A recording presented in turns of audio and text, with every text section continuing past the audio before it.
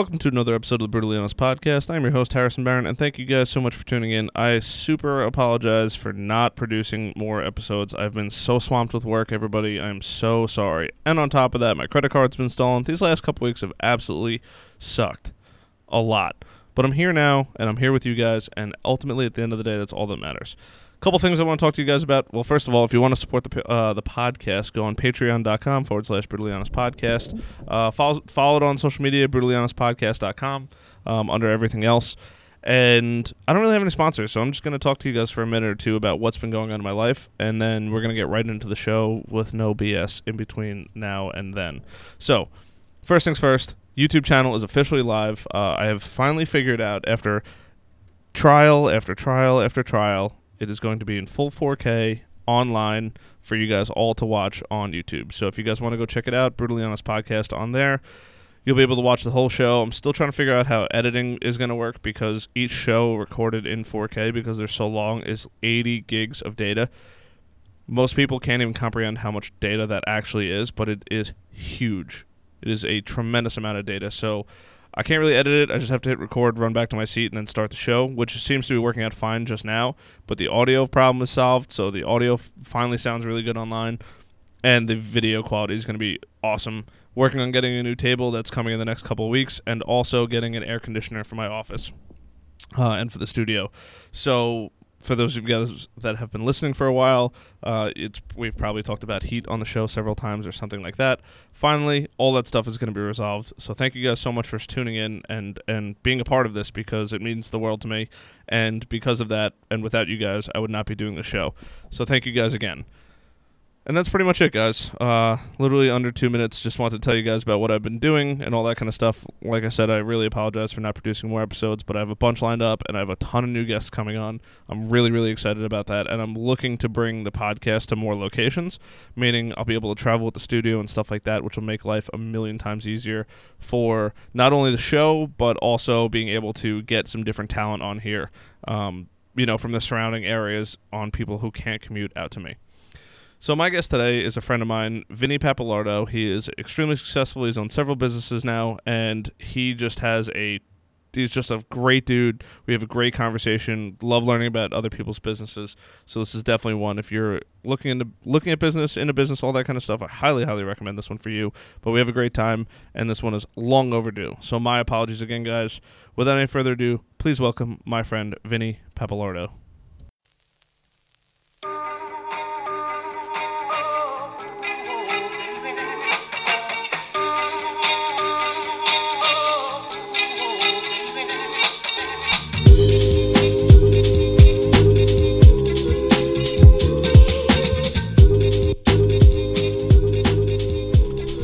So, tell me about this neighborhood network, because I've heard from people that it's kind of ludicrous, what people report. Yeah, well, I just got the ring, and while setting it up, they ask you, do you want to be part of the neighborhood, and you really don't know what exactly it's about, but you don't know what you're getting yourself into. Yeah. So as you kind of dig a little bit deeper, it asks you to kind of set a radius around your house, and where you want to know what's going on. Yeah, you can do it anywhere from down to a quarter of a mile up to miles around your house, and then it just I guess for entertainment purposes, you might want to spread it out further out. But you can see what people do is they post the segment of the video that might be suspicious. Sure. People stealing packages. Oh, guys just coming up to the door. Telemarketers. These guys that sell solar knocking on the door. Sure. But you see people how they're they yeah, exactly. But some of these people go a little too over the top. Who is this person? Dude, it's giving people anxiety. I have a customer, and she has it hooked up on her phone, and she keeps her phone on all the time because now that she has it, it's another thing to worry about. And she's like, well, somebody's at my door. I got to know about it. And I'm like, what would have happened? Let's roll it back 2 years ago when this wasn't a thing. Were you going to have anxiety about people being in front of your house now? Somebody steals a package, you can't do anything about it. You could just communicate with the person that's there. Yeah, I mean, I get it now. Like today I got, motion detector you can also set within it. So you see when you get a package, UPS, which, it's convenient if it's raining, you can, because they don't ring doorbells anymore, these guys. I know. They just drop it and run. They drop it and go. So, it's pretty cool. I didn't even realize I just signed up for, I guess, the Amazon notifications for your delivery. So you could actually see like Uber, like, where is your package? Oh yeah, right now. It's wild. And then actually they take a picture of it on your, on your front door, so it all kind of comes along with it now. So you want to hear something crazy about Amazon? So I guess my mom's credit card was on my Amazon account, and I pre-select all my information, but every once in a while she'd be like, "Hey, can you order me something on my card?" Sure, I'll order it for you. Something must have happened where something got messed up, and either it ordered on her card or something like that.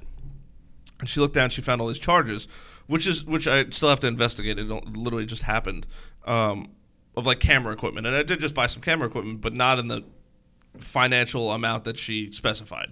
It was like $250. I'm like, I bought a $130 tripod. That's about it in the last coming weeks. And so she has Amex or something like that and calls and is like, these aren't my charges. Like, I don't know where these are coming from. And so Amazon locked my account. I couldn't order anything. Even if it was my own money, I couldn't pay for it. Which is fine, but this is where it gets crazy now. And I actually was like, holy shit, Amazon can control your life now. My Alexa stopped working. Amazon integrates with everything now. They could literally shut down your life over your bills. And I'm like, oh shit, they figured it out. Like the Alexa was like spinning around in circles and was like, we do not recognize, pulled itself off the network, everything like that, just because my Amazon payments, like my account got locked because of a discrepancy over finances, which I still have to investigate. But it's like, I was like, yeah, you finally realize how much control.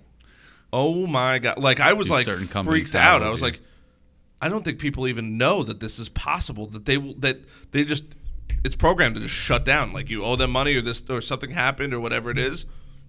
They'll just turn off your life. Okay, fine. You don't want to pay? Fine. Whatever. Yeah, well, I think the fraud is so, it's still so high, especially with the Amazon. I mean, even a few weeks ago, my stepmom had her niece called her and she goes, "You just sent me 2 packages from Amazon." She's like, "No, I didn't.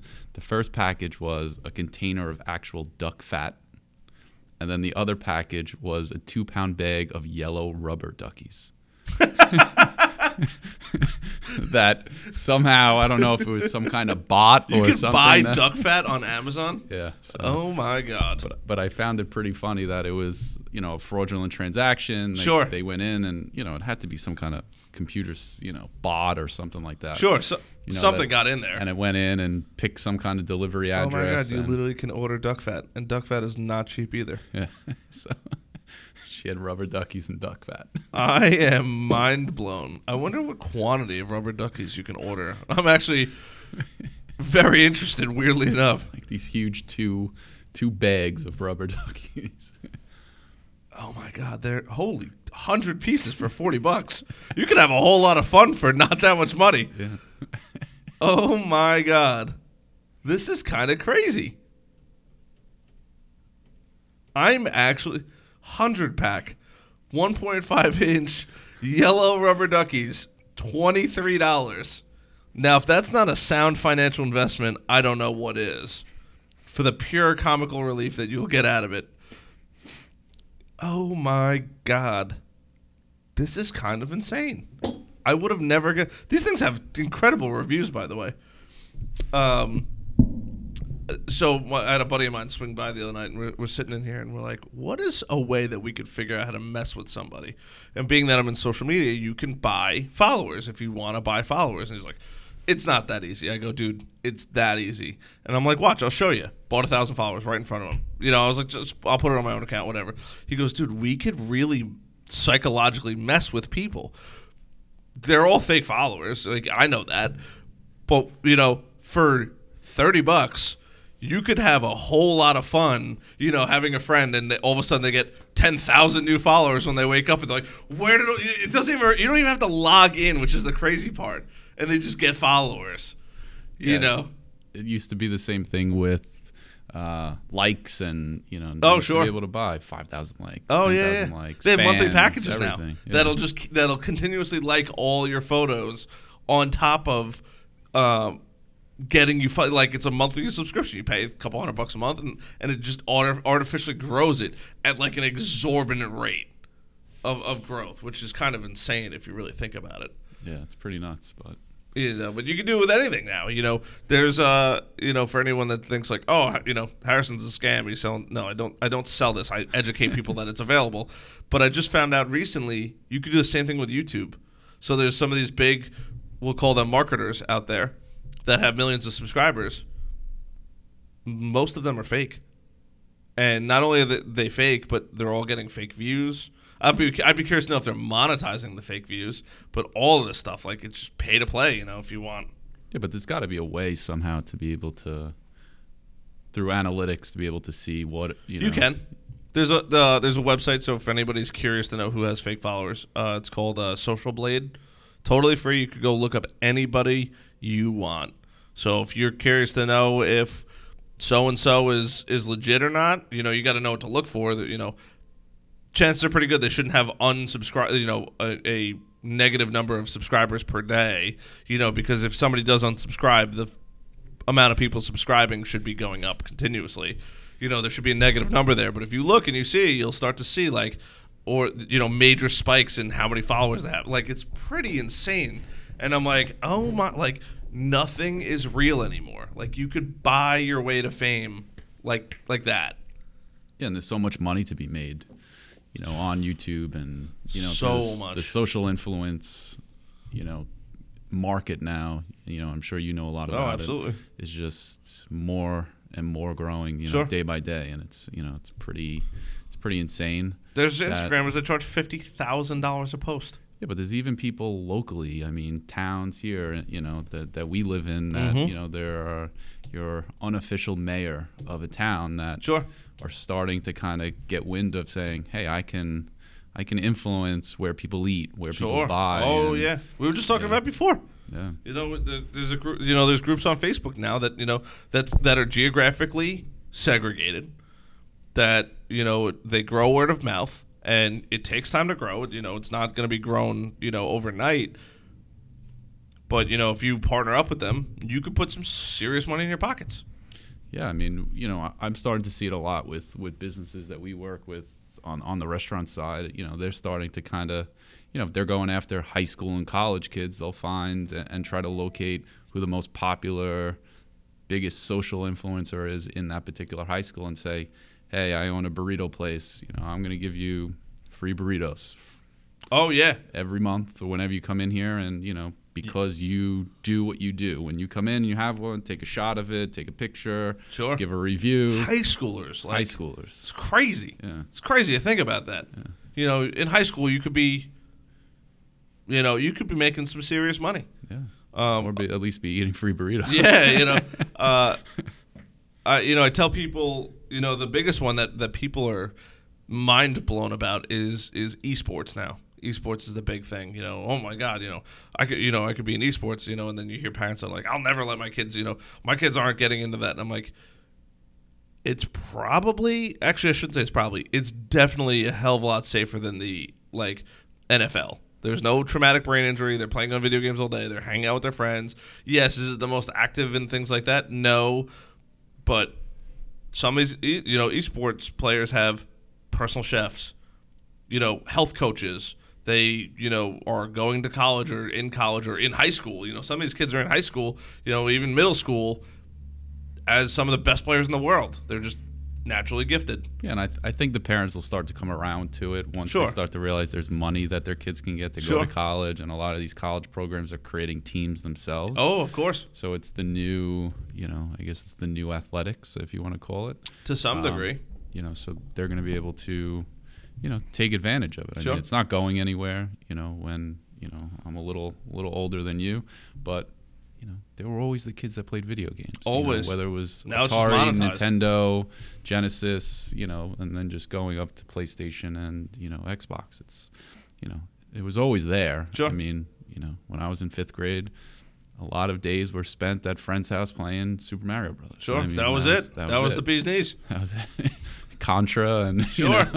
Remembering what was it? Up, down, left, right. Yes, yeah. Actually, it's funny you said that. I just found this out. I've been geeking out more and more lately, and there's actually a name for that series of movements and button presses, and I forget the name of it, but I saw it on a YouTube channel, and that exact combination of clicks is like known throughout the gaming world as putting that in as cheat codes. Like it's on Grand Theft Auto, it's in Zelda and all these different things, and some of the games built in software that would catch you trying to cheat, and they would kill you in the game, or you'd respawn or something like that. It's pretty wild, like the things that people think about when they create or do that kinds of things. Yeah, well, to that point, I remember in college, it was Grand Theft Auto was the big game that everyone played, and I think something similar to that where there were cheat codes. Sure. But then when you got to the final level, sure, you couldn't win. Like you would go up this staircase sure, and automatically die. Like there was no chance of actually getting to the to the fight, I guess, if you want to put it. Yes. Yeah, that's literally it. Oh, the Konami code. What is it? It's up, down, left, right, A, B, A. There's a name for it. Like it's just the craziest thing ever that somebody thought about, like the name of the cheat code, because it was so common in it, and we're totally nerding out right now. But like back to the original topic, like the world is changing. Like there's all these different things. You have a Ring doorbell. You're finding out you're what, a couple dozen miles away from home? Yeah. And you're finding out what's going on right there and then. It's not even what's going on inside your home. It's what's going on now outside your home, or what's going on in the area of your home. Yeah, yesterday you get alerts, the gardeners were there, and sure, I think for kids, like anything else, the security aspect's great. Sure. You can see when the school bus pulls up, my daughter coming into the house, and and as they get older, and you give them a little bit more, leeway in coming home, staying by themselves, I think it does help. Sure. There are a lot of parents that leave their kids at home when they get older and they go out to dinner. Sure. So at least now, if the doorbell does ring and sure, it's, your 14-year-old is in your house, who's really at the door? Is it something that, so it almost, Is not somebody to say who's not supposed to be there? Not to say that it gives you a reason for a virtual babysitter. But, yes, of course. It does help, I think, sure, in certain aspects. But you could get addicted to it just like anything else. Like, let's see what's going on. I just couldn't believe that it got to the point with her that, like, it'd ring and she'd perk up and be like, oh, hold on. Like, we would be having a conversation and she'd be like, hold on one second, I gotta see what's going on outside. I'm like, let's just say hypothetically something bad was happening outside your house. What are you gonna do? You can talk through this. Yeah. Could you leave my house, please? No. You don't. There's nothing that you could do. Even calling 911. Chances are probably pretty good that somebody has already called 911 if there's something happening that's not supposed to happen when it's there. And even if you do call 911, they get a couple second advantage over it.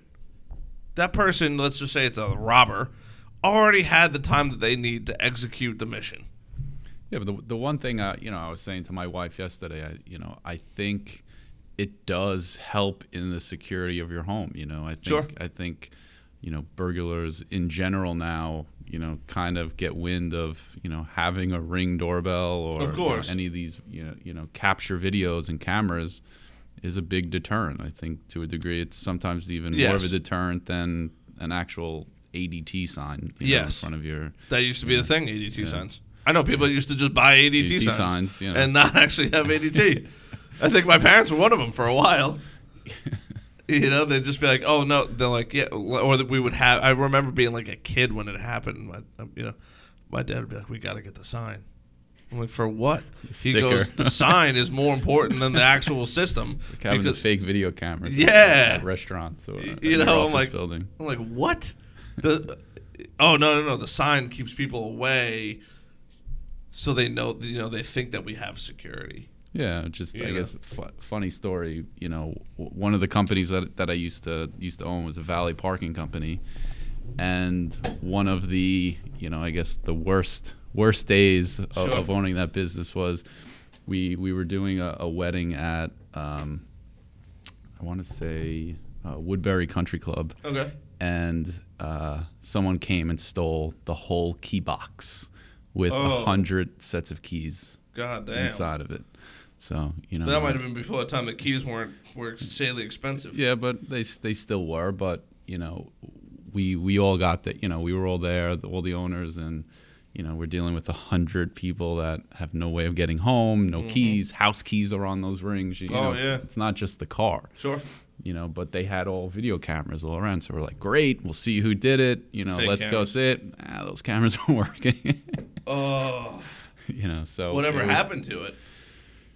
You know what? We never found who did it, or none of the keys came to light. But sure. But again, we had to take the approach of we had to have a security company come protect the lot, because we didn't know if, say, everyone went home and then at 3:00 in the morning, all these guys come back and go, we have keys to every car, let's steal them and we're gone. Sure. So you had to create some kind of protection protocol, a lot of cabs, a lot of headaches, but oh my God, that was a fun night. What do you do in that case? Insurance claim or like? Yeah, well, you know what? It was, there were a lot of suspicious stories that between like the actual people in the wedding and ex-boyfriends and stuff like that. There was some drama around, the people that that the wedding was for. So oh wow, because. That's a big risk to go and, take a whole keyboard box and all the keys. Yeah. And, and seeing that there are cameras and to know that they weren't really working. So we thought maybe it was someone, maybe an ex-employee or, sure. Someone that just wanted to cause, a major, disruption to it. But, we figured it out. You did figure out who took it? No, we didn't figure it out. I'm just saying figuring out the situation, but... That's wild. Yeah, but we used to deal with, I always laugh. I joke, sure. With my old partner still, runs the company today. And I just call him once in a while just to get laughs. Because we used to get phone calls. Sure. About the funniest things. Sure, like just during move this the thing week. up a little bit, by the way. Yeah, so we used to, get calls. People would be like, yeah, someone stole my umbrella out of my car. And we'd be like, all right, $10 umbrella, like, is missing from your car, but you don't understand. I got this at the U.S. Open. It was Phil Mickelson's umbrella. It was double wind resistant. The craziest of stories people used to call us with. What is double wind resistance umbrellas? I have no idea. But, she wanted hundreds of dollars to, for the umbrella, not, 10 or 15 that, most umbrellas. Look at it for what it actually is and not, Yeah, but we used to get calls about the chrome caps of people's wheels being missing, drugs. Change I could see, and drugs I could see. So, we used to joke around every once in a while, like, all right, well, let's call the police. You're missing, a half a pound of weed that was in your trunk. All right, what do you want to call the police? And explain that to them. Yeah.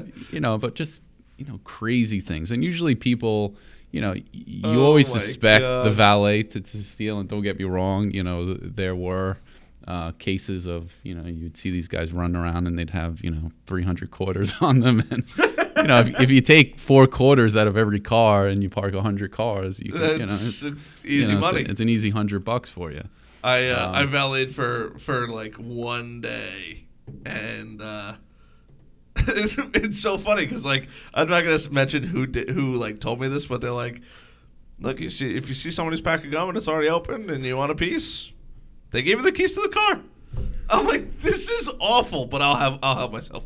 Yeah, but you know what? People cared more about their cars than their kids. So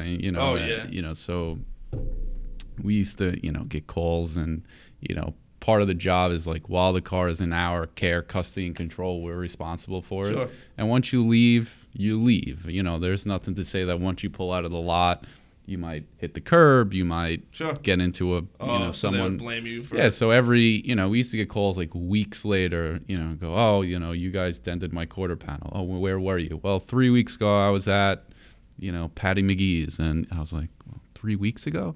Well, I was away for 3 weeks. It was in my garage. It's just amazing how it all that worked was out. padded. No one touched my car. you know, but it was a tough business, but it was fun though. A lot of good stories. That's hysterical. Yeah, that was another thing that he's like, look, if there's, you know, drugs sitting there and you want it, I'm not going to tell you don't take it. They're not going to call the cops. And I was like, huh?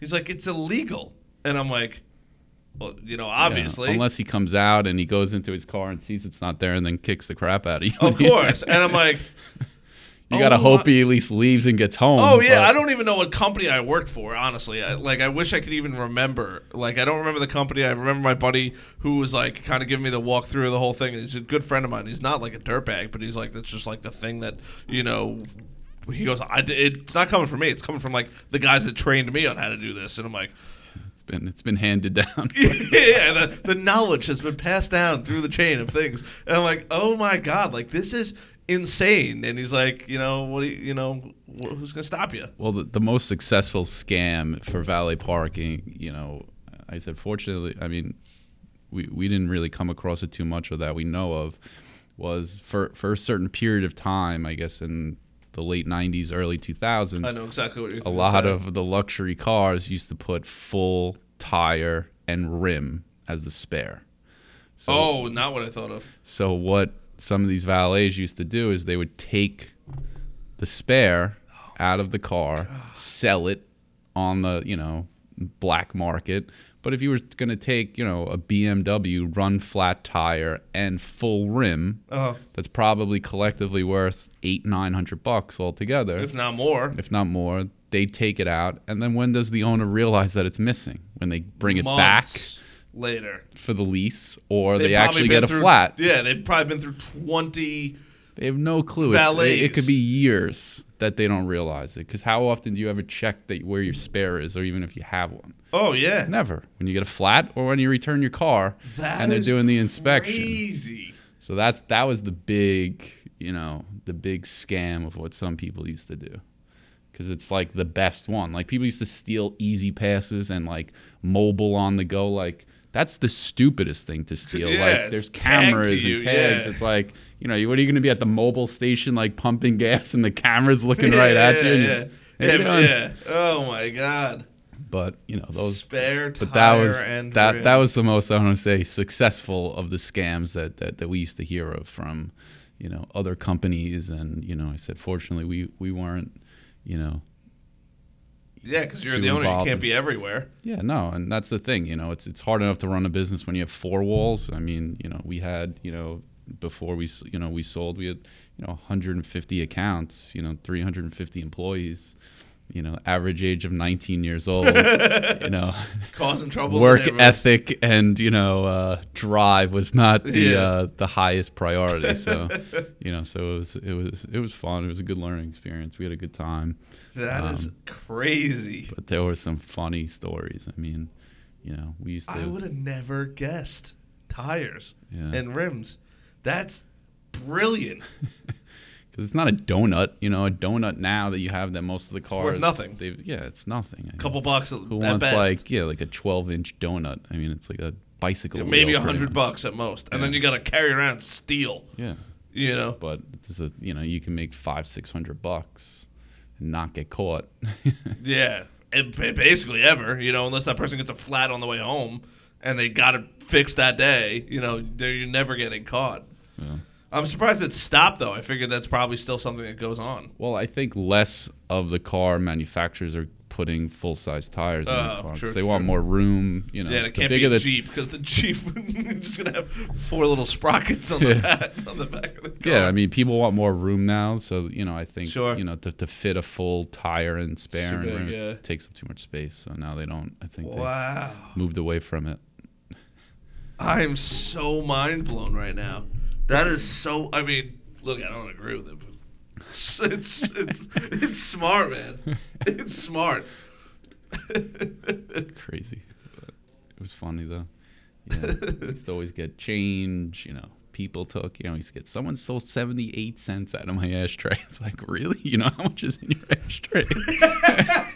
You know how much money you have sitting there? Well, you don't get it. I went to Taco Bell yesterday. It was $1.12. 78 cents later. That's how I know. Was there no change there prior? No. I cleaned my car moments before I got to Taco Bell. Yeah, And nobody's been in my car otherwise. What do you do when that happens? You just, okay, here, come here, and I'll give you the 78 cents? You know what it is? It's that we were essentially a staffing company. So our client was the restaurant, the catering hall, the office building. So it was never your decision, because sometimes, if we did a high-end steakhouse as our client and it was a good customer that was complaining, the business owner would be like, you need to take care of this. This is my top client. This is my, this guy has 3 floors of my office building. Like, just figure it out. So it was like you're always kind of playing that. Yeah, shaking hands and making me. Yeah, which, it always was never, we were always the loser of the situation. Always. But it wasn't just like where, I had the building, it's mine, and I could make that decision. Sure. You could be mad at me, or, and we were always fair. If someone left, a catering or a wedding or something like that, and they called up and they said, hey, my back right, quarter panel or the bumper was dented in, and we know that there was another car that had a front right, dent, and it had red paint. Like, we knew that the two were together. So, we were always fair that way. But there were a lot of other companies that were just like, you left, your problem. So damn. It's always funny like you say the that, biggest things were just like missing keys. Sure. Because these guys, they used to get in cars with other keys and they'd fall out of pockets. So, sure. Or they misplaced them. Keys aren't securely put that was like the biggest. Sure. But now missing keys cost you more than an accident. Yeah. Oh yeah, keys are crazy expensive.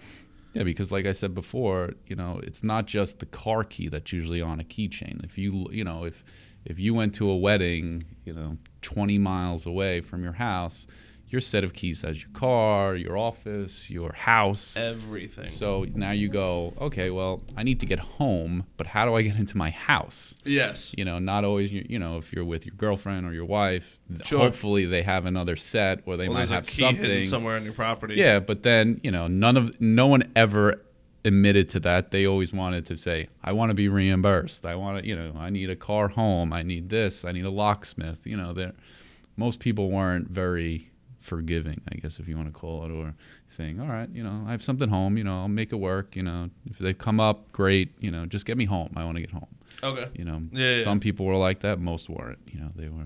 So yeah, some people just I try had to 300. go to Again, it's like the exaggeration. I had 200 keys on my keychain. I'm like, what are you, a super of like the Empire State Building or something? Are you a janitor in your free time? Like, why do you have so many keys? And where do you keep them when you're like doing your daily activities? Yeah. So.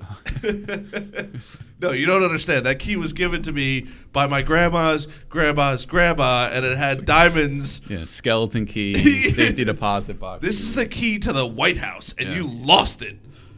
Yeah, it's from 1925. Some people were crazy, but oh my God. But I'd be crazy too. I mean, like, the last thing, it's midnight, 1 o'clock in the morning. You want to go home. You have a babysitter. You have all the things that go on in people's lives.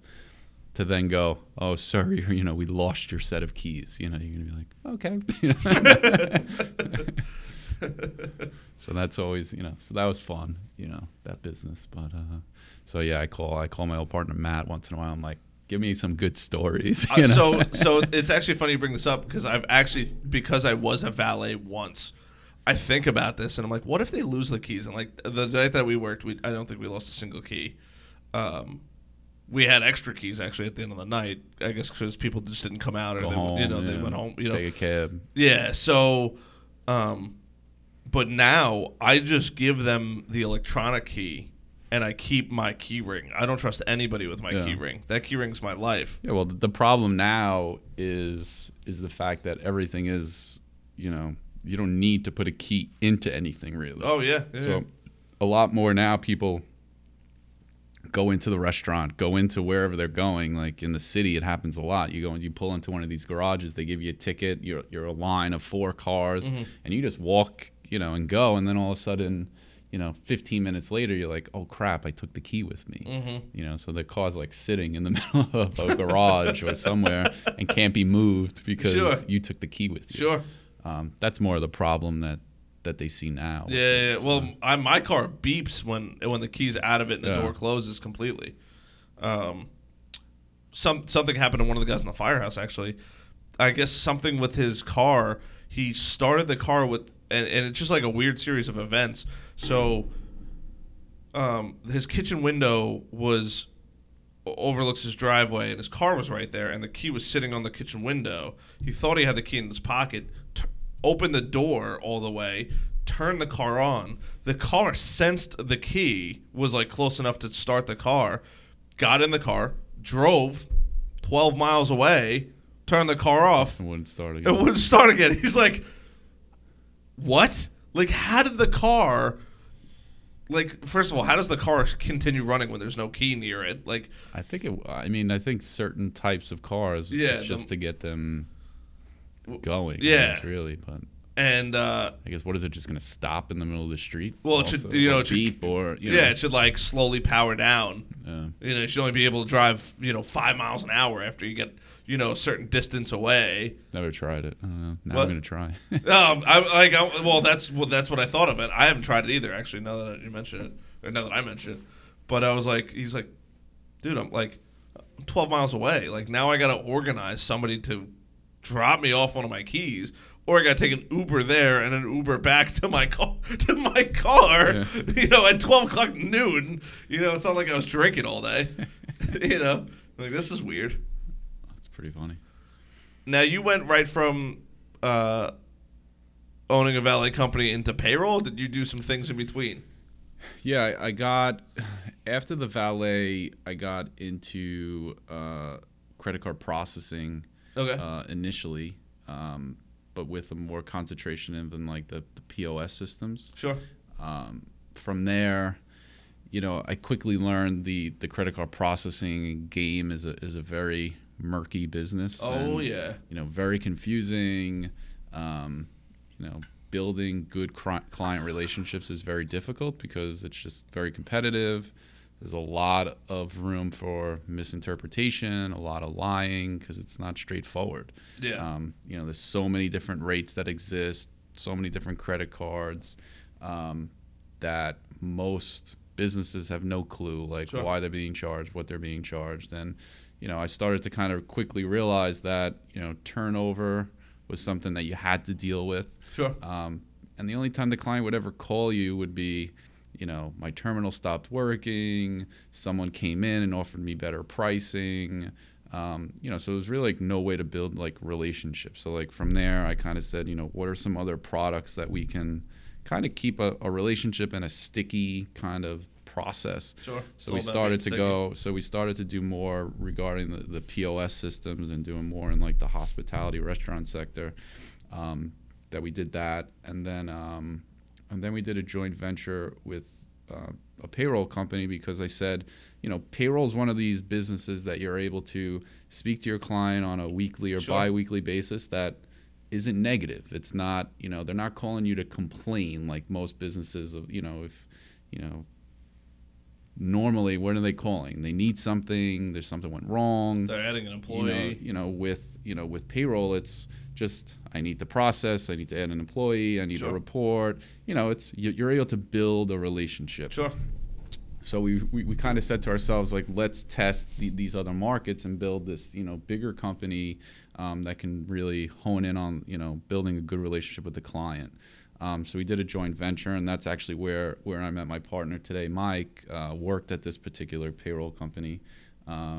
We started to have some success with it, and we kind of said, let's just do it, ourselves. So we had two other partners, in that business, and we built out the payroll business, and it ended up being the biggest portion of our business because it's also straightforward. If you pay 20 people, the cost is X, and there's no real, opportunity for other people to come in, like on the merchant processing side, Sure. to say, well, I could save you 200, I could save you 400, I could save you 800. I can save you 1% or whatever. And then all of a sudden they get you into a contract, and then all of a sudden you get your first month's bill, and it's the same or sometimes more. Sure. And now you go, oh crap, I made a bad decision. Where payroll's like straightforward. You know, these are your quarterlies, here's your W-2s, here's your weekly cost, and that's it. And it's like, and then it's the service and it's the relationship that keeps them. Sure. It's like, you know, we don't sign anyone into contracts and stuff like that. And then, you know, then that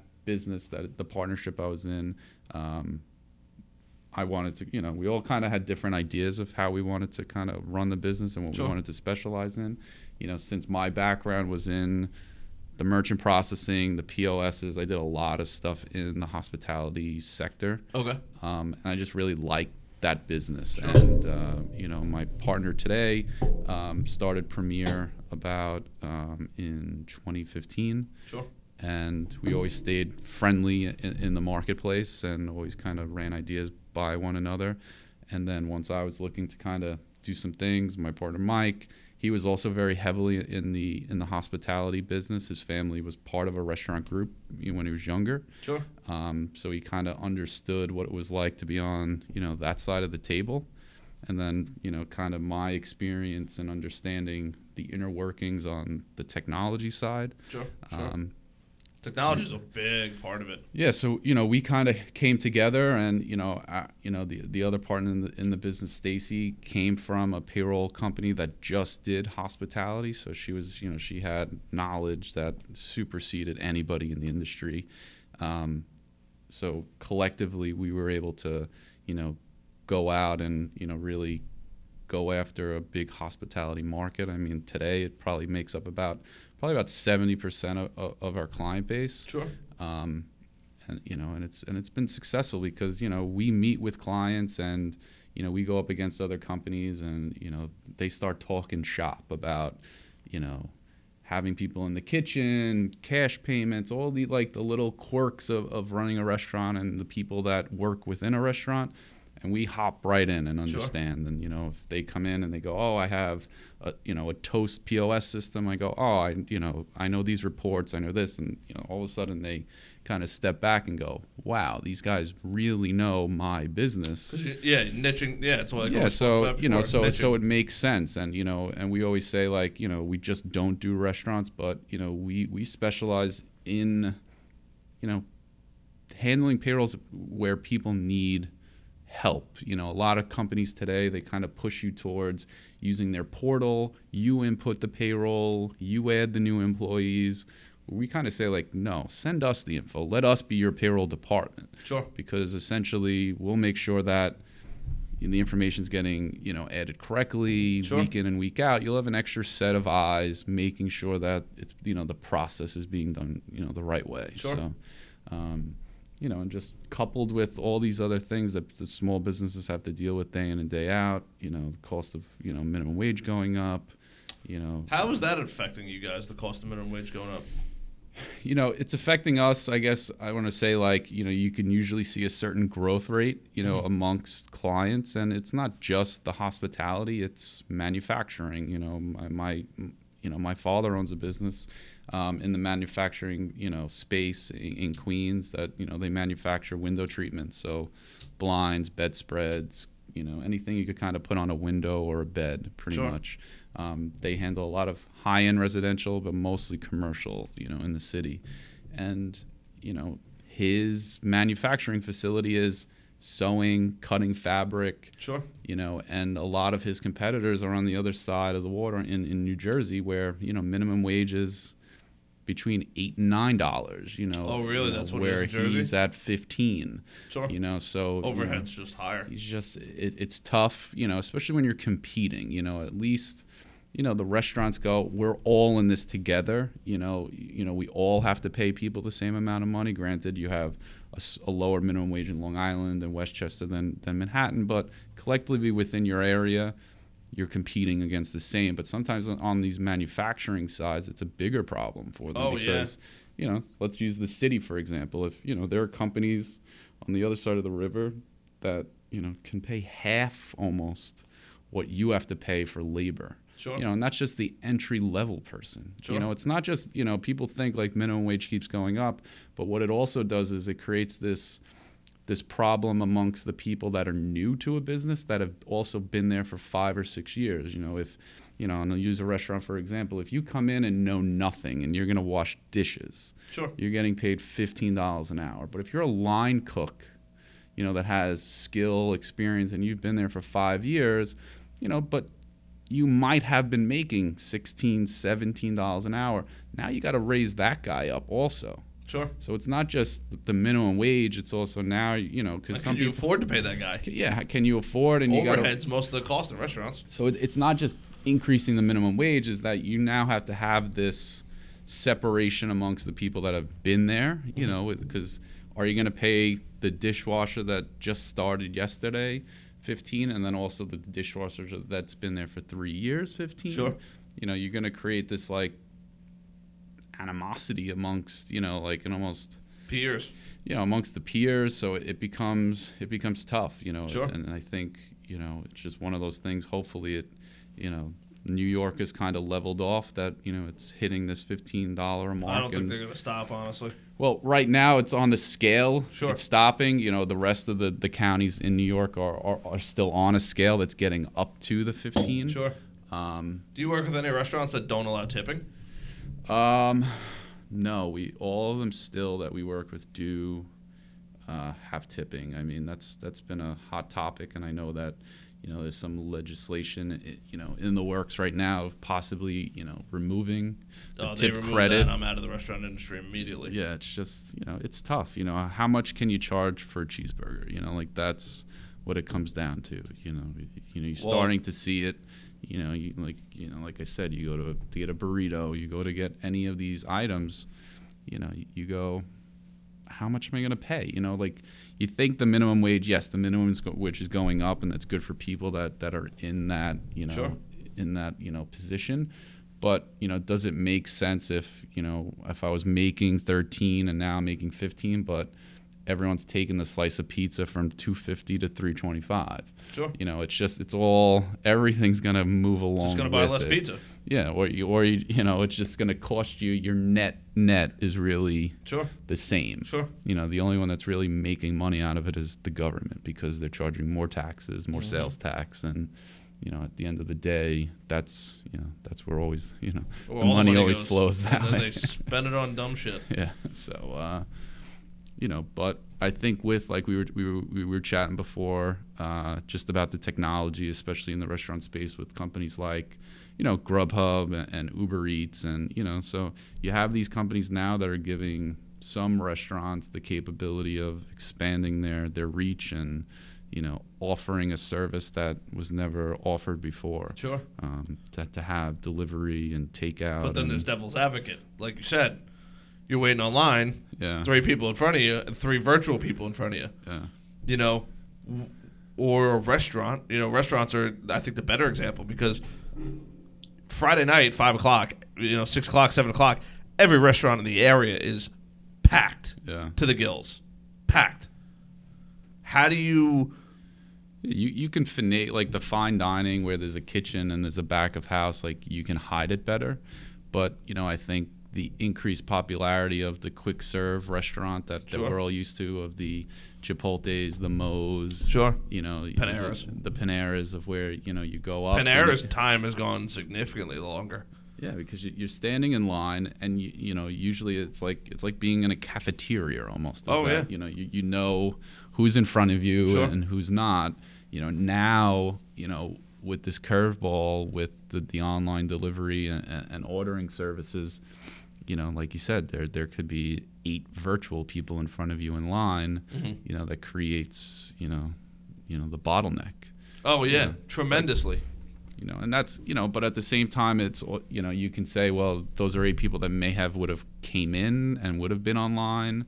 But would they have? Yeah, that's always the case. You know, like even like with Starbucks, like their big thing with their app, you know, they did a study of where, you know, they wanted to increase the, you know, the customer experience, and, you know, how many times have you been in Starbucks at like 3 o'clock and there's some girl in the, you know, in line, and all of a sudden she goes, I have an order for my office, and she puts like 8 orders in, and you're just like, oh great, I'm gonna be here forever. Yeah, come on. So so there's different ways to look at it. They looked at it as, and they were like, I'd rather put that order in before you even come, and we can fit it in, ready so at least it doesn't create this bottleneck of a line. Sure. So, there's so many different ways to look at, look at all these situations. But, like I said, I read an article the other day that, like McDonald's and Taco Bell, the utilization of these Uber Eats and Grubhubs have, drastically increased, their revenue and profit because of, at the end of the day, people don't want to get up and and go out. Dude, my accountant will order a Starbucks drink to his house. Yeah. I'm like, dude. He goes, it's not worth my time to go get it. I'm like, can't argue. Especially, and you talk to a lot of restaurants. Weather plays such a factor in the success. Oh yeah. And you can always a lot of our clients, and we talk with a lot of our businesses on the restaurant side and kind of get insight. They say like, a snowy Saturday in January can like crush their year. Oh yeah. It's just, dude, the restaurant I work at, that's exactly what happened. He goes, we are already on track to make 5% more this year. I go, what? He goes, no snow. Exactly, no snow. He goes, last year, I checked major blizzards. We closed early one day, we opened one day, and there was nobody there, so we took a major loss, and we had staff show up. He goes, I think there was like 2 or 3 days overall that we had like record low numbers, like a couple $100, like $200-$300 for the day being there. Manager gets paid, employees get paid, probably at least 1 or 2 servers making, servers still only make $7.50 an hour, on Long Island, if you get tipped, but you got to have tips, though, or else you got to pay the full amount. Yeah, or you got to pay that. Then you got staff. You got kitchen staff. You got to prepare in case people show up. You got to have 1 or 2 people that are making $15, that have to make some kind of decent money that it makes it worth them coming to work. Plus, you got to have a prep person. Maybe you can get rid of your cooks person, but let's be realistic here. That cooks person probably drove in with somebody else that works there.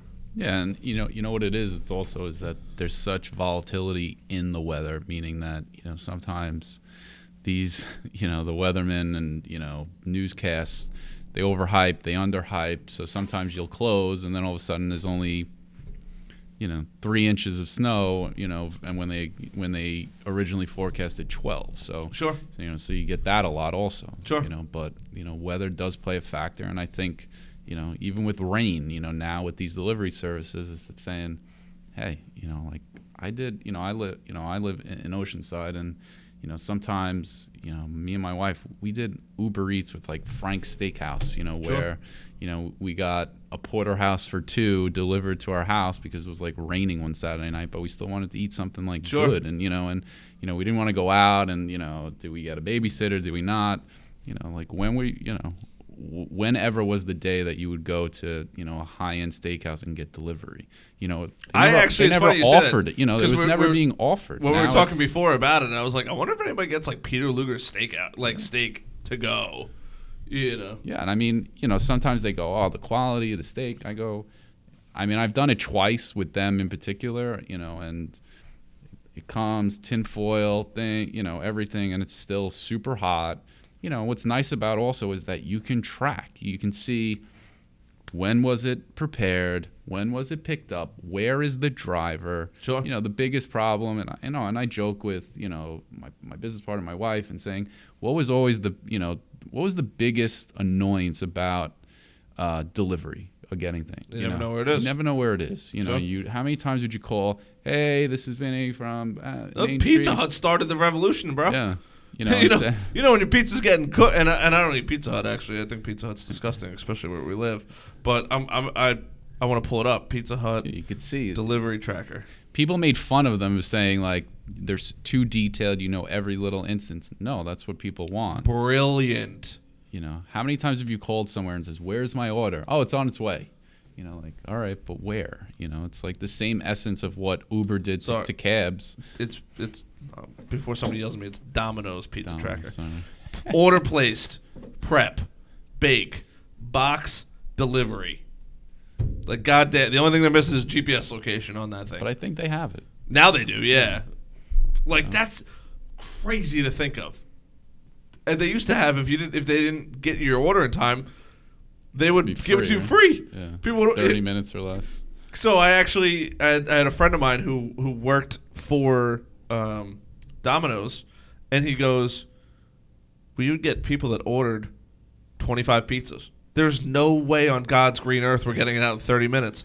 And they would bitch and moan until we gave it to them for free. And they'd be like, we can't do it for free. It's your ads. The reason why I bought from you guys is because you said you'd have it to me in 30 minutes. They would play the game. Yeah. You know, same thing with Taco Bell and, you know, back in the day, and Burger King and McDonald's, they would all have, like, you know, takeout would be, what is it? I think it was like 2 minutes or less. Yeah. You know, Or drive-through. Running clock, right? Yeah, and they would have the running clock, and people would just order such an exorbitant amount of food, and they would complain until they got their food for free.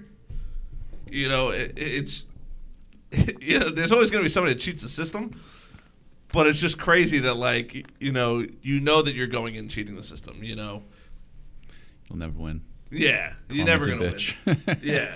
Those are the guys that get their keys. Yeah. Missing at the valet stand the next time. You don't understand. This key, I had a key on there that was forged from gold from the Mayan Empire. Yeah. This key is invaluable. I want $1 million for it. It's like, my Lamborghini key was on this key rack, but you have a Camry. You're like, what do you That's my weekend car. Do you understand how much my Lamborghini key is? Sir, you don't even make enough money to afford. You don't know. It was given to me by my uncle, who is a millionaire. Well, and you only have one key, and it's on the keys that your Camry's on? It's too funny. God. But, dude, it's crazy. You know, it's kind of like the Uber for food. And I read not a great article, but I saw a great picture. And it was like the most successful people in the world at what they created versus, you know, what was already pre-existing. So, like, Facebook didn't create anything. Their product is their customer. You know, Uber, they don't have drivers. They just have, you know, they don't employ drivers. They pay drivers, but the driver has to sign up and work for them, and if they get work, they get paid. You know, what is it, like, you know, DoorDash, you know, same thing. You know, they find people, you know, hey, an order comes in, you get paid. You know, an order doesn't come in, you don't get paid. Yeah, it's utilizing the independent contractor, you know, crazy, dude. Outsource mentality. I mean, but that's what we all do, though, even in business. It's you know, so many people who has a bookkeeper that's in their office anymore. Very little. They're all outsourced, and they're more efficient, and it's more cost effective. You know, IT, you know, all these things that so many companies, you know, it just makes it easier. And you go, you know, they're good at what they're doing. You know, why have the resources? And granted, yeah, if you're big enough and you have, you know, the need, makes sense there. To have it in-house. But the vast majority, you know, of companies, it would benefit them to outsource for a lot of what they do. For most of what they do. Yeah. Even if it's not, let's say it's financially slightly more expensive, it's going to save time. It's going to save Julie from walking around the office, you know, standing at the water cooler for an extra 20 minutes or 30 minutes or an hour a day. You know, I tell people all the time, I go, my goal is to build a company where anyone can work remotely. Like, yeah, I want to have, like, in-person interviews and the whole nine. But, like, after that, go away. Yeah. I don't want you here. Why? Because they don't want to be here. You know, as long as you get, it's like anything else. As long as you get the work done, do whatever you want. You know, It's like the mentality that, you know, that we have, you know, even at the office, is that, you know, there's no set hours. There's no, like, wait till the bell rings at 5 o'clock to go. Yeah. You know, if you're done for what you need, you come and go as you want. Sure. But, you know, it's just, we see you slacking. You're an adult. Like, yeah. There's no need to micromanage. There's no, you know. Big time. We all know what needs to get done. We all have the same goal and, you know, the same mission of, you know, taking care of our clients and, you know, providing a great service. And, you know, if it's 4:37 and everything's done and, you know, what are you going to sit around for 22 minutes? Like, That used to drive me nuts. I have worked in jobs where it's like a lot of people do, and it's just it's just terrible. Sitting there, and it's like Office Space. It's like sitting there watching the clock. What do you say you do here? It really is. It's kind of crazy, and the fact that like yes, there's always work that can be done. I'm realizing that more and more as I own my business. Like there's a bar across the street, Momo's, and I went there and for like the third day in a row, and I'm like, I have friends that just work there. I'll go support them, whatever. And my girlfriend's like, "Oh, you're going to Momo's again?" And I'm like, "Yeah." She's like, "I thought you had work to do." I go, "It's so hard for me to explain. There's dump truck loads of work to get done. There's always, especially in what I do, there's never a day that'll come that says, you know what? I can't improve my SEO anymore. I can't make any more posts today. There's always something that I could be doing. It's not like a construction job where it's like, all right, house is built, we're done. There's always something to be doing. I'm like, I'm not going to sacrifice my life to work. I work to live a good life. I'm not going to sit here and not enjoy it. Not saying I don't enjoy my job, what I do for a living. Yeah, but that's the best part of owning your own business. Sure. Is that what you put into it is what you get out of it. 100%. We've spoken about that before. It's just, it's tough in the beginning, and it's grinding and building and sure. sacrificing, but then there's the days like today, like after here, I'll probably head home earlier. I'm going to, my daughter's got a T-ball game. Sure. Normal. If I was in the city, I'd be missing those games. Of course. And it's, people say, oh, sacrifice that, but, there's got to be a time when you enjoy it. Kids grow up fast. You want to, sure. want to be able to I tell people that all the time. I go, that. I have no kids. I have no real bills. I don't have a house yet. Like, I have to. Now is the time for me to focus 100% on growing. It's time. Yeah, it's time management. Like I when I go home, I try to be home for dinner. At least 4 nights a week. Sure. Otherwise, I'm out networking or doing stuff sure. or have events. But then, from that 5:30 to 8:30, be with the family, bath time, put kids to bed. Once 8, 9 o'clock comes, I'll sit on the couch on the laptop, sure. talking to the wife, watching TV, but I'm also doing work, sure. like I'll send out emails and, sure. Do those things. It's just, you have that time, sure. It's like. TV makes no sense to me. I don't understand TV at all.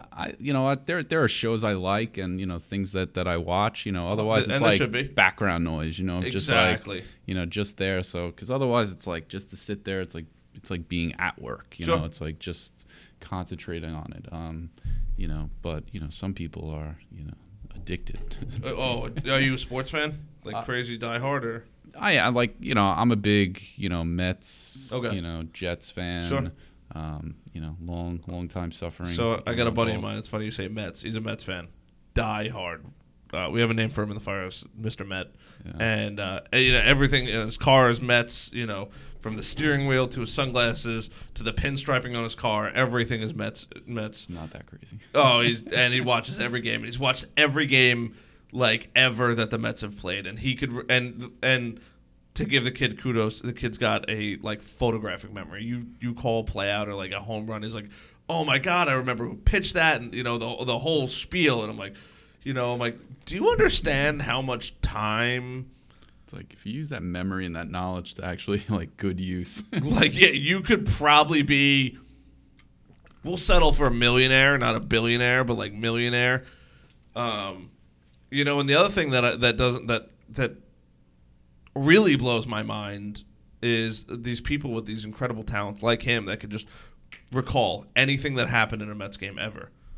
Start a YouTube channel. Start a podcast. Turn that into something. We were talking about it might have been you where kids are watching other kids open up toys. That they have. that they already own. Like, they already have played with them, but they'd rather watch another kid do it. Start creating something. Like, it doesn't have to be a podcast. It could be a simple YouTube channel. Look at that kid. I mean, the kid now, that's the most famous YouTube kid. What is it? Ryan's Toy Review. My kids watch it. He has his own Nickelodeon show now. He's got his own brand of toys, and if you look him up, I think his estimated earnings last year was $20 million. No. Yeah, off of a YouTube. And how he started was Ryan's Toy Review, opening toys. So toy companies would just send him toys to open on YouTube. So Ryan's Toy Review net worth, holy, $22 million. Yeah. How old is this kid? Like 8. Oh my God. So he's got YouTube channels. I know because I got a 6 and a 3-year-old at home, so Ryan's first video was published the 16th of March 2015 when he was 3 years old. Yeah. Oh my God. So he's 7, worth $22 million. Yeah, doing about $20 million in revenue a year and increasing because now he has with zero overhead, no. His parents. 0 overhead. Maybe 2 he employees, pays a video mom editor. and dad. Yeah. Oh, mom and dad work for a 7-year-old. Yeah. They'll talk about the world is changing. It's great. I tell my little brother all the time. I go, Jack, why don't you Twitch? And twitching is the video game streaming service. He goes, I don't like it. I go, you're good at video games. You're funny as could be. You make jokes all the time while you're playing. Why don't you just turn on a camera? I can't do it. I'm like, dude, you know what? It was funny. Like I was having this, discussion with my wife. My wife's Spanish, and we live here in Long Island, which is very, I don't want to say non-diverse from the Queens. You could say that. It's not from the Queens where she grew up, and but we were saying, and I was also, reading something that, so many of these kids now, they're watching videos of all these different cultures, and different, whether it's Japanese, Chinese, African American, white, sure, all these, and they're being exposed, which is pretty crazy to think that the way that they're being exposed to these different cultures and, groups of people are through YouTube. Ryan's Toy Review. He's, I think, half Asian, half, and then there's other shows that they watch, that have people speaking Spanish and Chinese and all these things that, normally a 7-year-old 15, 20 years ago, it's like who you go to elementary school is who you're exposed to. So I think, people have this discussion of, is it good, bad, watching YouTube, watching these things, I think. I turned on Netflix. So the James Bond series just got pulled from Netflix, and I was in the process of trying to get through all of them, and I didn't make as much of a dent as I wanted to, but I still did. I think I watched like 5 or 6 videos, and the next thing that came up was street food. And I'm like, if I was bored, I would click on it, learn about other cultures. I love learning about what other cultures eat. I think it tells you a lot about like the geography of the land and like what you expect from these people. And they're not eating $200 porterhouse steaks from Peter Luger's or something like that. And I'm like, holy, like, I haven't watched it yet, but it's incredible that like we have YouTube, which is an incredible thing, and that now we have Netflix, which is producing all of this stuff. And I met a guy who worked for Netflix in Japan, and he's like, we make just Japan only videos, and I'm like, what? He's like, everything I work on is just Japanese content for Netflix that can only be found in Japan. That's what Netflix is. I think without their original content, I think they would be out of business. Because, I agree. What movies and what distribution channels. Their stuff sucks now. It's hard. They don't have any good. Like, I only go onto Netflix to watch original content. What do you use for everything else? Hulu? Well, either on demand, because the cable networks have certain stuff, or, you can buy, it's like. Yeah. Most of these movie channels have certain things that, that you want to watch. I just think, either Hulu or Amazon Prime, if you wanted to go that route. But I think Netflix, their original content is really it's phenomenal. Yeah, it's unbelievable. It's phenomenal. And thankfully they're the first ones to, kind of like Uber, they're the first ones to the game. Yeah. You know, they were the first ones for the digital era. They're the first ones to creating their own content. And the slowly creeping prices. Oh, I just got my notification the other day. I opened my Netflix thing. Yeah. We're gonna be. Are you okay with an increased price for Netflix of like $15.99? I'm like, I don't even know what I'm paying now, but okay. $7.99 when it started. Oh yeah. And I'm like, oh, 10, shit. 12. Now I think it's 15. You know, and I'm okay with that. You know, I think we're gonna get to a place where people aren't gonna have those cable networks. I think TV is dead or dying quickly.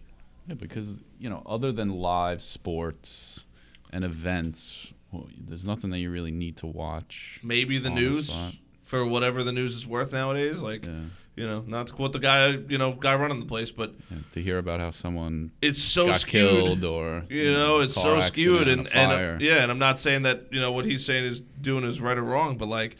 You hear about it on the news from whatever news source, and then you go online, and it's totally different story. Two channels, you go CNN, Fox News, and it's like you're in two different countries. Oh, it's crazy, man.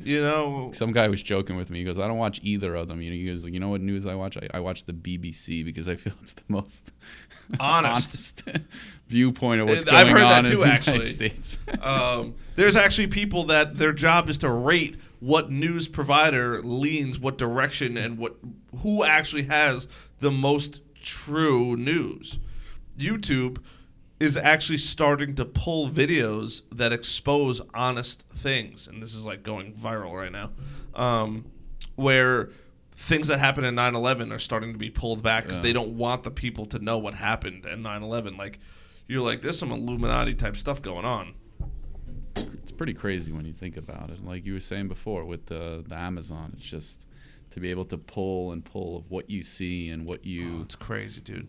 It's like that Amazon thing freaked me out. Like, but even like the stuff that you see now, even with with the content, you go onto a web page or you see something, and then you're on your computer 2 hours later, and there's a sponsored ad related to. Oh, Google's listening on all our devices right now. I promise you, it is, because you're not typing everything, you're not searching everything, whether it's through the Alexa, or the Google Home, or the Facebook device.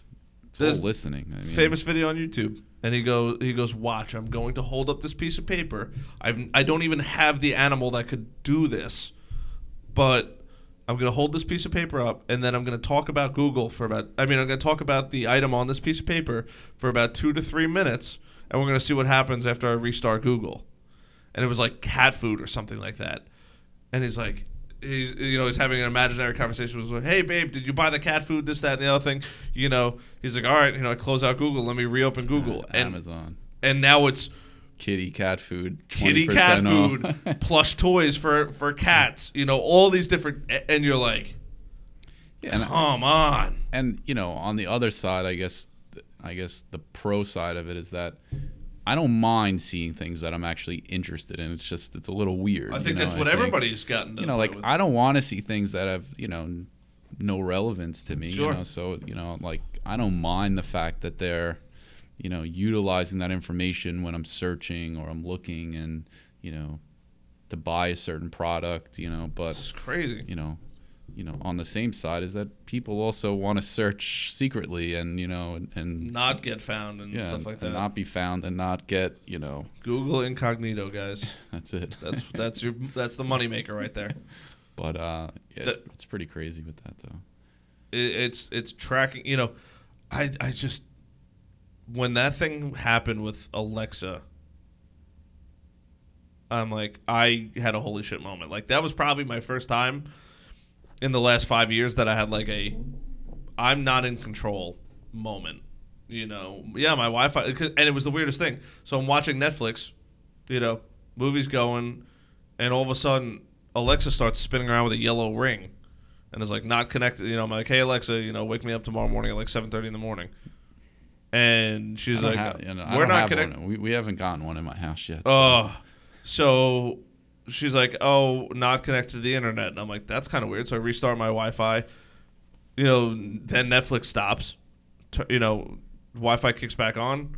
Netflix starts again. Alexa's still spinning around with an orange ring or yellow ring. Then I'm like, okay, let me go on the Alexa app. Maybe something happened. I maybe read power surge, whatever. Maybe something, happened. Won't even let me sign into my Alexa account because it's owned by Amazon because my account was locked. So I can't even set it up again to use it. I'm like, there's people that have their entire house rigged with certain brands, whether it's Apple, Google, Amazon, or whatever it is, and they're only making more of those products. What if your front door was opened by Amazon? It's like Terminator all over again. Dude, people always ask me, like, are you in favor of the human race or the machine race? I'm like, machine race. They're making our lives a lot easier. And that was a moment when I was like, I don't know if and I love technology. Don't get me wrong. I worked in IT for years, but I'm like, maybe we need to pump the brakes a little bit so we can get a look at the bigger picture here. Yeah. You don't realize it until something affects you. Oh my God! It's only a matter of time when, Amazon has garage door openers and, rings, ring doorbells, and is Ring Doorbell even made by Amazon or is it made by somebody else? Or? They own it. They bought it. Amazon? Yeah. So wait till you're $1 locked. billion they paid for it. Really? You want to know what blew my mind? Tate's Cookies. Those $500 million, right? Holy shit! $500 million. $500 million. Yeah. That is so much money for cookies that aren't even that good. That's burnt cookies. Literally, they are. Everybody's got their preference in cookie. I'm a fluffy dude. I'm not prejudiced at all. I'll eat all the damn cookies, but they're not that good. When people are like, oh, I got Tate's Cookies, I'm like, okay, and I have a goldfish. That doesn't really matter. You want to talk about a good cookie? There's plenty of good cookie brands out there. But I'm like. And I compared it to something else. It was Tate's Cookies for $500 million, and another major brand. Blue Point Beer, 24 million or something like that.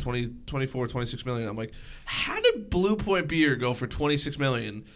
This massive facility and all that, and Tate's Cookies for $500 million. Tate just has. They're in every supermarket. Now, they weren't when they sold. They were.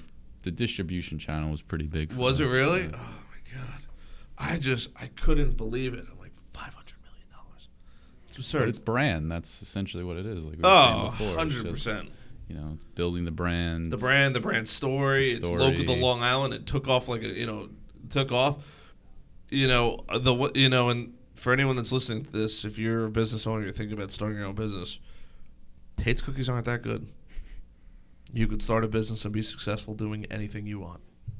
Yeah, it's about building, like we were saying before. It's building the brand, building the image. Sure.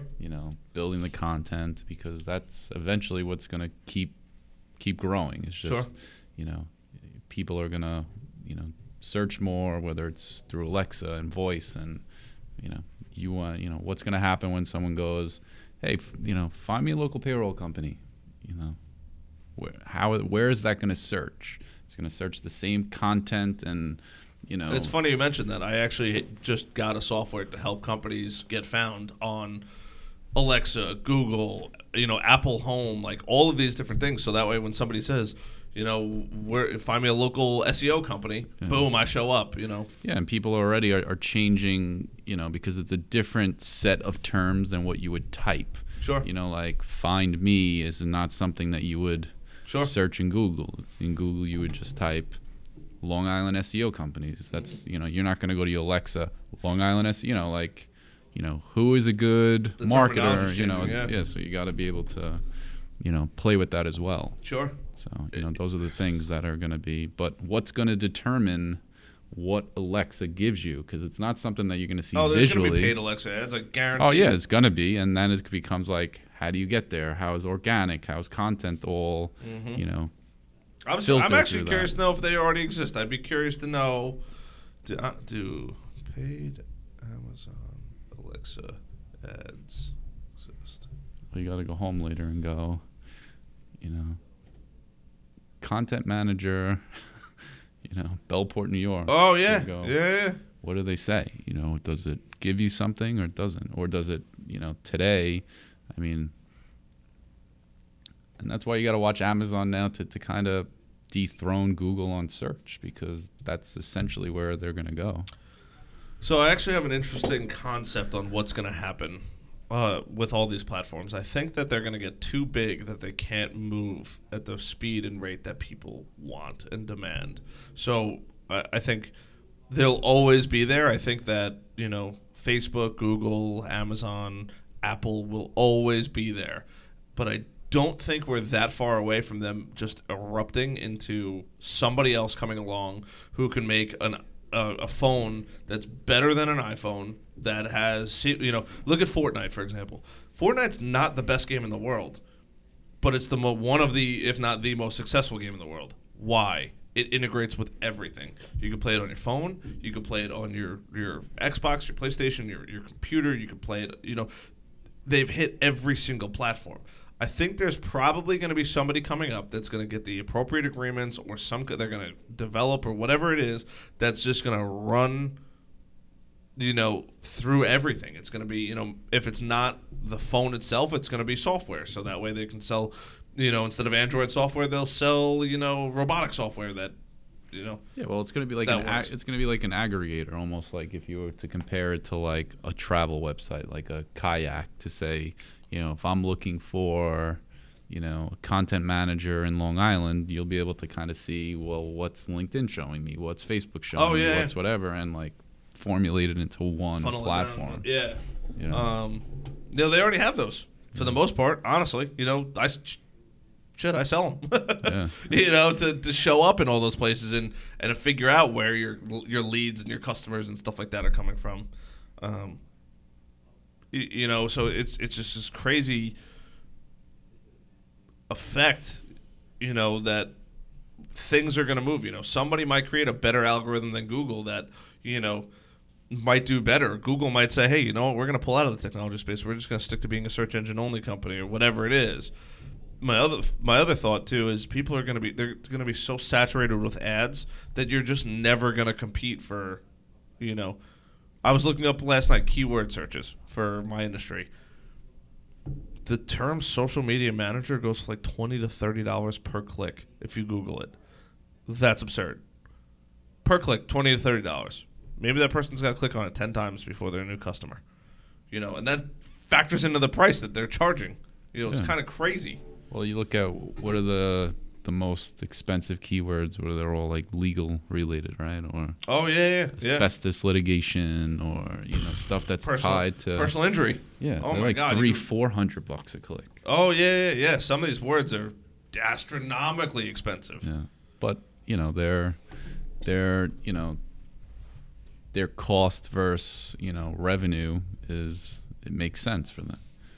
Because that could be 6-7 figures, even 8 figures in revenue versus, a couple $100 for the click. So nothing's a couple hundred from what I see. But you ready? Insurance, on average, $54.91 per click. Number 2, loans, $44.28. Number 3, mortgage. Why is this? These numbers aren't in order. Mortgage is $47.12.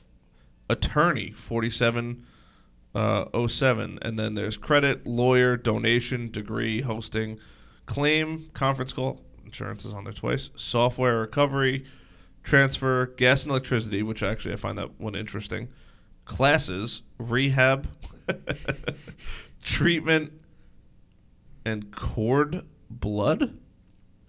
Cord blood? Oh, like umbilical cord blood? Yeah. When you have kids, they take the umbilical cord and they freeze it and they charge you a ton of money. Yeah, I get charged. Like it was something ridiculous, and I pay every year like $150 a year to keep it. Oh, so cord blood, you can turn it into stem cells. Yeah. Or contain stem cells. Interesting. Yeah, it's like one of those products that they guilt you into, because they go, if you don't get it, and God forbid, your kid gets sick, the cord blood of a sibling could save their lives. Mm-hmm. When you go, no, I'm not going to get it. Holy Jesus Christ, this stuff is expensive. It was like thousands, I think. Yeah, cord blood only, $1,300. Cord blood and cord tissue, $1,800. Payment plan, $150 a year. Yeah, I get a bill every year for it. Like I said to my wife, I go, how long do I need to keep doing this? Like, Wait, oh at my what God. age do you need this? This is till? crazy. So there's this is totally not relevant to what we originally started with, but I'm okay with that. Choose a preservation service. New Yeah. clients with how many babies? Cord blood only, cord blood and cord tissue. Select a payment plan. One-time payment, 6-month financing, 12-month financing, 48-month financing. A storage option, Yeah, that's the story. Yeah, that's what I am. $350 a year. Yeah. Or you could pay for 18 years of storage up front for $5,000, or you could save it for a lifetime for $9,000, but they offer you an active duty military discount. It's like the big, It's crazy. you know how people do, and it's one of those things that never, fortunately, probably never get used. This is insane. I am so... Yeah, but when it comes to kids and babies, it's like the thing, you go, Take my money. yeah, you go to Buy Baby to buy a crib, and they, you got the $200 crib, you have the $800 crib, and then you got the $1,500 crib, and that's being very, Cribs cost that much money? more. I Are think you serious? Yeah, insane. What does it do? Holds your most prized possession. That's what it does. That's straight from the salesman at Buy Babies. That is the absolute best sales line ever. We do have this $2,000 crib. What do you do? It's like I always say. It's like the parachute example. If you're gonna go skydiving, and the guy said to you, you have 3 choices of parachute. You have a $50 parachute, a $100, and a $300. What are you gonna do? Shit, you're not wrong. That's, We go with the $50 parachute. Oh my God. I can't believe baby cribs are that expensive. That's insane. My child's sleeping on the floor. Yeah, it's more expensive than my bed. Oh my God. It's more expensive than my bed. I spent $300 on Amazon delivered to my door. My mattress. Well, yeah, and that's the other thing. Is Sleeping on a cloud. They go, oh, you could have the crib. You can install it. Or you could pay us a ton of money and to we do it, install and we're certified, and Oh my God. That is absurd. And then your wife's sitting there go, gotta get them to install it. Oh yeah, Amazon now has. Sorry, I hear the siren going. Amazon now offers to do all the hard work for you.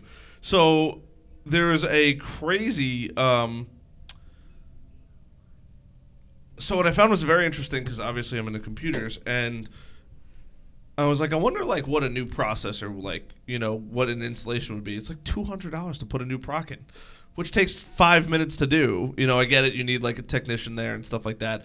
But like the funny part is it allows you to potentially order the wrong one, so that you're going to pay the person to come there, not do the work because you ordered the wrong one because it's like it has to match up. And I'm like, that's insane that it costs that much money for them to come do it. They're not even building the whole computer. They're just putting one piece into the machine, which is absurd in my opinion. But they offer it because people don't know how to do it. Yeah. And the last thing you want is for the crib to break, and then your wife go, I told you so. Oh, we should have spent $50 on the installation. We should have spent $5 million on the crib. Yeah, we only spent $2,300 on the crib. Oh my God! Some of these cribs, the average price on these cribs is like $600-$700. I'm curious to see like what the nice ones are. Yeah, and then what about the changing table, the dresser, the They have bookcase? 3,000 to 10,000. Oh wait, hold on. Yeah. Hold on. We're going. This is The crib that I had was probably 5,000 thousands with all the.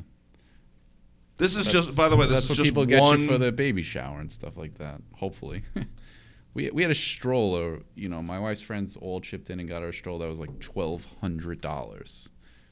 We returned it and got Buy Baby cash. So just So we could buy diapers for the next. yeah, but when a 2 kid, weeks. it's like when they have these like bassinet strollers. It's like Sure. how often are you going to use it? It's not like we don't live in the city. I'm not like walking around like Fifth Avenue with with a 2-month-old. Sure. And then once they get to like 6 months, they're not laying in the bassinet stroller anyway. No, like, of course who's gonna not. Spend $1,200 on that. It's Some stupid. people, man, they spend money like Well, they doesn't. get guilted into it. It's like the kid market is especially You the didn't baby spend. market. Is your kid not worth that to Yeah, you? but cheap is like considered unsafe in that market.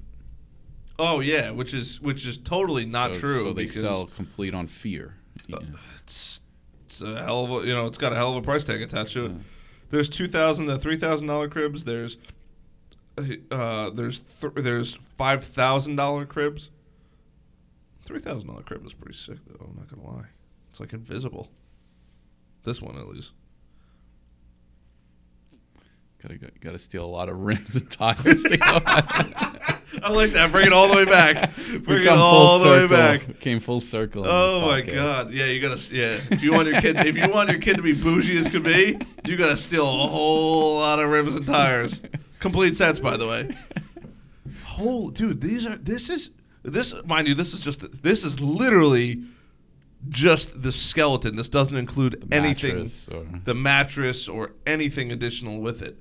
This is kind of insane, honestly. I am so mind blown right now that these things cost that much money.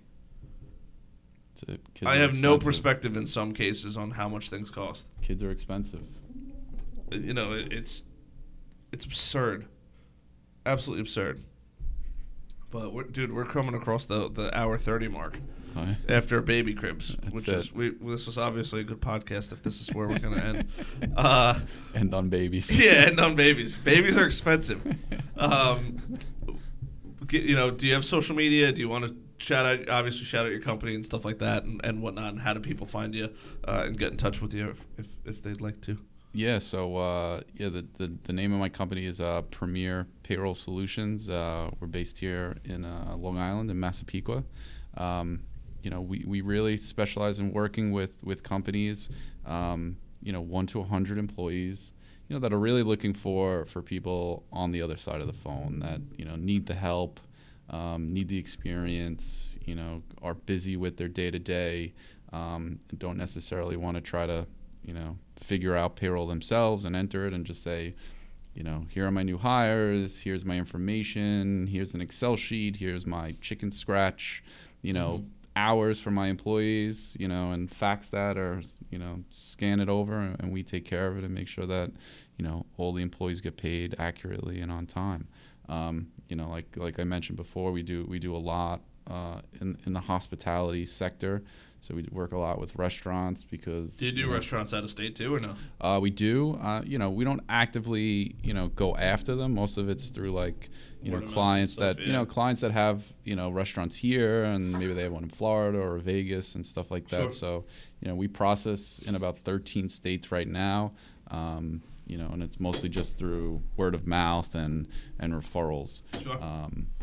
You know, we're in the process right now, as we were chatting earlier a little about, of just doing a whole new website rebranding. So it's premierpayrollny.com. Sure. So, and I'll link it in the description, guys, for anyone that's listening. So, you know, definitely let us know what you think of our new site. It should be up and live in the next week or so. So cool, man. I'll look out for it. Look forward to it.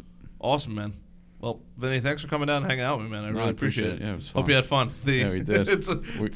We learned a lot on this podcast. Anywhere from you know, stealing rims and putting up. Don't steal rims, guys. Yeah, and if you do, you did not hear it from this podcast. Yeah.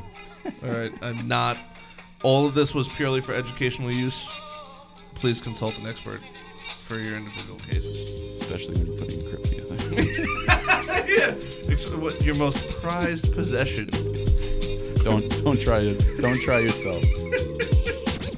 you later, brother.